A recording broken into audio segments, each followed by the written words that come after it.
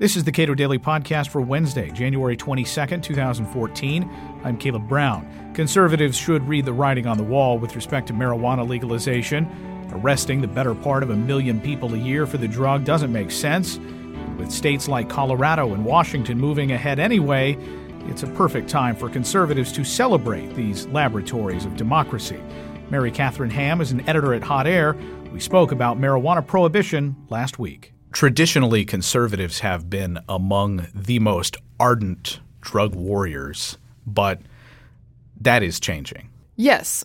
Judging from the response that I get on Twitter and Facebook from conservatives and Tea Party folks when I talk about marijuana legalization, there is great skepticism about the drug war in that sector. And I think it's becoming more mainstream in general. You've got some 70+% of Texans polled recently thinking, well, we need to find different strategies for nonviolent drug offenders. That may not mean that they want to legalize marijuana, but skepticism of the drug war, I think, is very strong, and among conservatives, pretty strong. You still get an emotional reaction to the idea of legalization of marijuana from some folks, but I think there's a discussion to be had and common ground to sort of build on. So you speak directly to conservatives in various outlets. Make your case. What is the conservative case for ending marijuana prohibition? And over and above that, legalizing marijuana. Right. Well, this is how I came to it. And a couple points before I start. It's not my main issue. So people sort of assume if you're pro that this is like your life's work. It's not. But I am pro legalization for a couple reasons. And I have concerns about the strength of marijuana, which is stronger than it used to be, and I think that's something we can educate people about. And of course, there are dangers and downsides to drug use.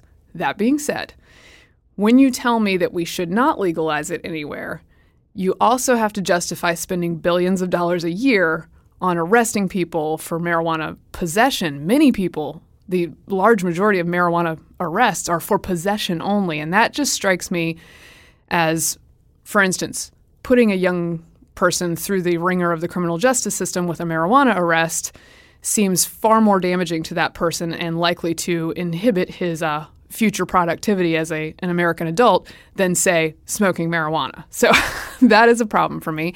I do think it's unfairly enforced if you look at the statistics.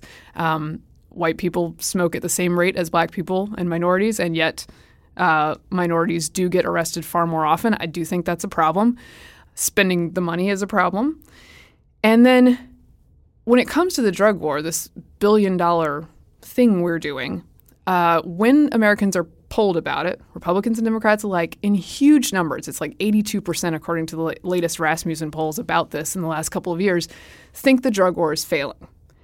If that is the case, we need to evaluate what we're going to do about that.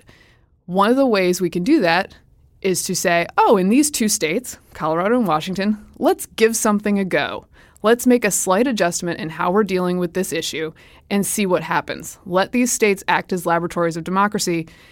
And my argument would be, if we are unwilling to even countenance having that slight adjustment in two states and then studying what happens, how conservative are we being? We need to figure these things out. And William F. Buckley famously said, my position should not be mistaken for indifference to drug use. I'm not indifferent to it. But as conservatives, we have to evaluate what's working.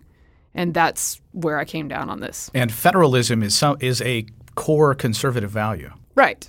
And yeah, I think can be embraced. And I understand people's reaction to it. I understand people's fears. And I don't discount that things that are not ideal could happen. I also think, and I think a lot of people approach marijuana as if it is a very hard drug and sort of think about it in that way. I do think that adults can enjoy both marijuana and alcohol in moderation and be perfectly healthy, productive people.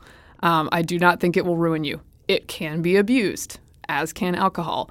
And, there are various studies that show, obviously, you can't OD on marijuana, which is a plus in its column. Which is not true of alcohol. Right. There is less violent behavior associated with marijuana, which is a point in its column. So I just think there are downsides, but there are obviously reasons to be for taking a look at this program and what the heck we're doing with it. So looking over the next 5 to 10 years, we will have at least 2 states with some significant experience with having legalized the sale and production and possession of marijuana. What do you see for the conservative movement broadly in terms of trying to grapple with this issue? Because obviously a broad majority of Americans support legalizing marijuana.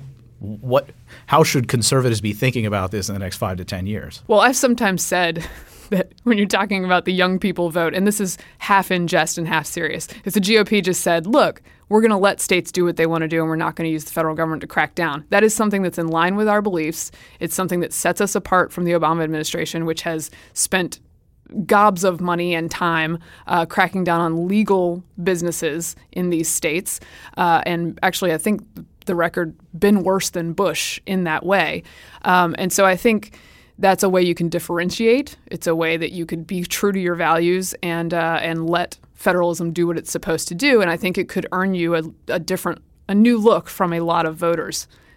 I do not think that's happening, but I think the main thing is to see what happens in Colorado and Washington, be honest about the data. And I'm not saying I know which way things are going to go, but to look at it, do the cost-benefit analysis, and see if this is something that we can countenance as a society. I think most Americans, as we see, have decided that it is. And for people who say there's a slippery slope, next it's cocaine, then it's heroin, it has taken 40, 45 years for Americans to get to this point.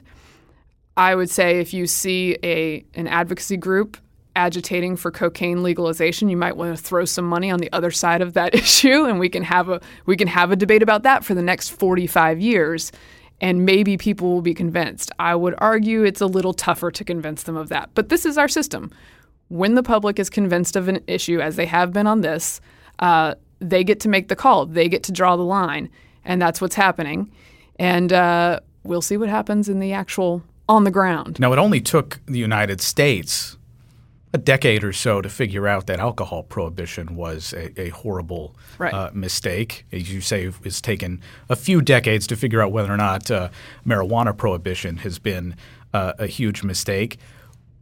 Who do you see as conservative leaders on basically either standing down or advocating legalization? Well, I think obviously Rand Paul's your go-to when it comes to libertarian ideas and mainstreaming them, and I think he's a good spokesperson because obviously a doctor from Kentucky is a nice guy to have speaking out on this. But I do think there is a strain of libertarianism in the Tea Party elements of the House, and I think you'll see a bit of this. I am not sure how problematic it is in an election at this point to be pro-legalization, or at least to speak openly about how badly the drug war is going. That used to be off limits in and of itself. And so I think moving to a point where we can at least have that discussion politically and not pay a giant price for it is important, because we are supposed to be about evaluating, does this work? I look at Head Start and I evaluate, does this work? And I find, no, it does not.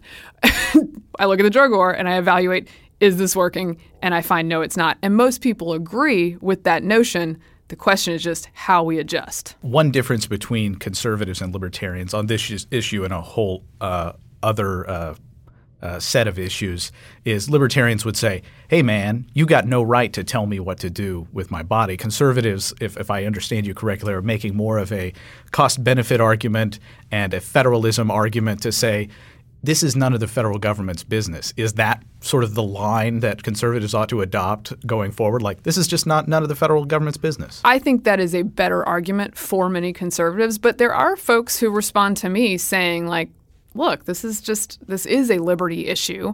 It's not a liberty that I might partake in, but it's something that we should look at. And one argument you get from folks is this idea that if you want to legalize marijuana, then you're in favor of all the bad things that might happen to children if it is legalized. That is lazy and emotional, but it happens. I get it. We're not legalizing it for children. It's just as illegal now as it was before, and the drug war was not protecting children from it to begin with. And I would say to conservatives that argument looks an awful lot like gun control folks who say, if you're in favor of having the freedom to have guns, then you are in favor of all the bad things that might happen to children if people have guns. And that, of course, is not the case, and it's not a fair argument.